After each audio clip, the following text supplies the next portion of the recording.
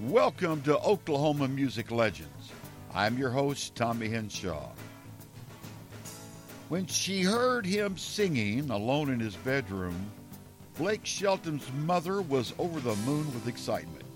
In fact, she was so excited that she booked him at the age of 8 into a beauty pageant, whose fellow competitors numbered 50 little girls.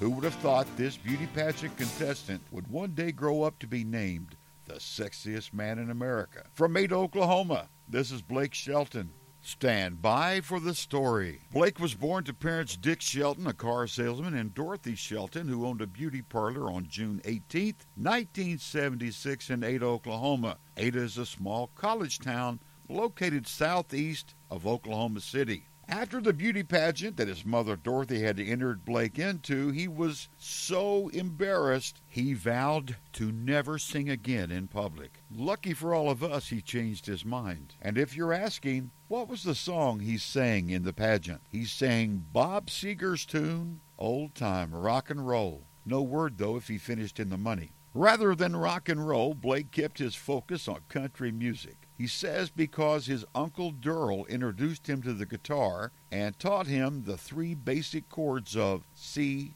F, and G. I've heard the definition of country music is 3 chords and the truth. By the time he reached his teens, Blake was singing and performing in every local honky-tonk around his hometown of Ada that he could get into. He had 2 siblings, a sister, Indy, and an older half-brother, Richie, who was tragically killed in a traffic accident when Blake was just 14. At 15, Blake wrote his first song, Once in a Long, Long While. He began getting statewide notoriety and a lot of attention when he won the Denbo Diamond Award. This is the top honor for young Oklahoma entertainers. Winning the Denbo Diamond Award, coupled with his growing reputation as a singer, got him a spot to perform on a tribute show to honor Oklahoma native Mae Axton Boren. Mae Boren was a noted Nashville songwriter, producer, record maker. She co-wrote Elvis Presley's career kickoff song, Heartbreak Hotel.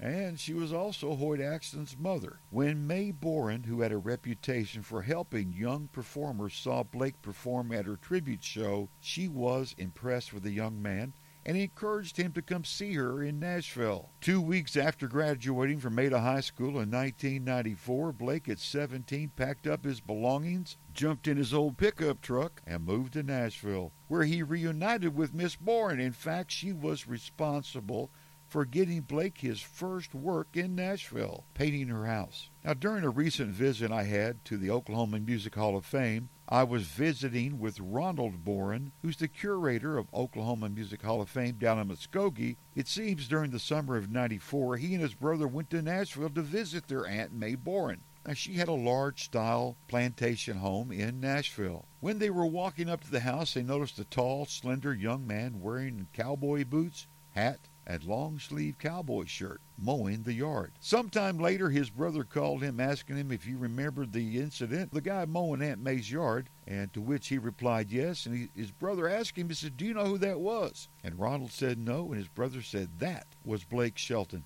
Mrs. Mae's son, Hoyt, had come to stay with her for a while and was living in his tour bus on her driveway. While doing chores around Miss Boren's house, Blake got the chance to get acquainted with Hoyt. Blake would sit in Hoyt's bus, and Hoyt would share some of knowledge about the business with him. On Blake's 18th birthday, Hoyt gave him a long Bowie knife. Later, he gave Blake something more valuable. One day on the bus, Hoyt played a song he had written named Old Red. Blake loved it, and Hoyt gave it to him. It would be some 7 to 8 years later before Blake got the chance to record Old Red. For the next several years, between doing odd jobs for Miss Boren and anybody else he could come up with, Blake could be found hustling his talents around town.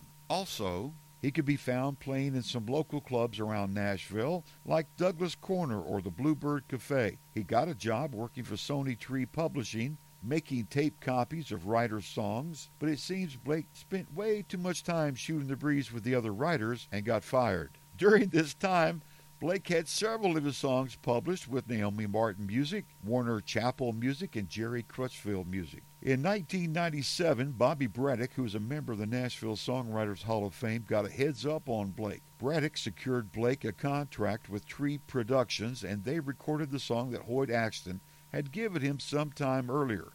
Old Red would be included on Blake's debut album. Blake's first album, self-titled Blake Shelton, was released in 2001, and it included several of the songs that he had written or co-written, such as That's What I Call Home, Every Time I Look at You, Problems at Home, and All Over Me. All Over Me, which was co-written by an idol of Blake's and a mentor, and a pretty fair songwriter and singer himself, Earl Thomas Conley. The first song to be released as a single from the album was Austin. With the release of the album, Blake's star was on the rise. In an interview Blake did years ago, he said the album was done and Giant Record Company called him and wanted him to hear a song they'd found. It was called If You Get to Austin. The name was later changed or shortened to just Austin. Blake said that when they first played it for him, he didn't care much for it, but he agreed to take it home and mess around with it on his guitar. A couple of days later, he returned and agreed to cut the record. He said by taking it home, he was able to work with it and make it his own. Cutting that record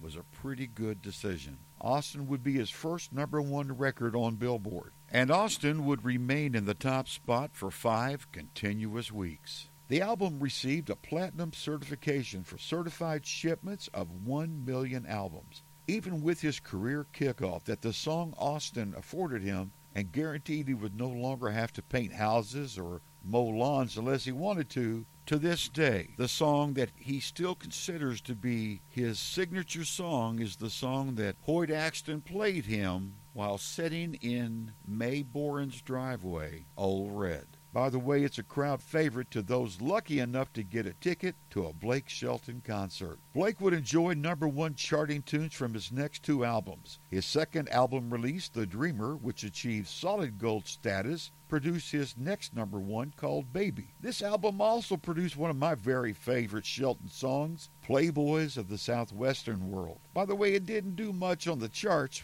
peaking at 24. But I guess it reminds me of some of my partners and exploits, back in the day. Blake Shelton's Bar and Grill was his third album, which produced his third #1 charting single. It stayed in that position for 4 weeks. That song was entitled Some Beach, and it's another of my personal favorite Shelton songs. Blake Shelton songs have catchy titles. If there was an award for the best Shelton song titles, and I had a vote, for me it would be a tie between 2 of his songs, Sure Be Cool If You Did, and Mine Would Be You. In total, Blake Shelton has released a total of 11 studio albums, 4 compilation albums, 35 videos, and 39 singles, of which 25 of those singles reached #1 Billboard status, selling over 30 million singles. Up to 2017, Shelton's songs have streamed over 1.7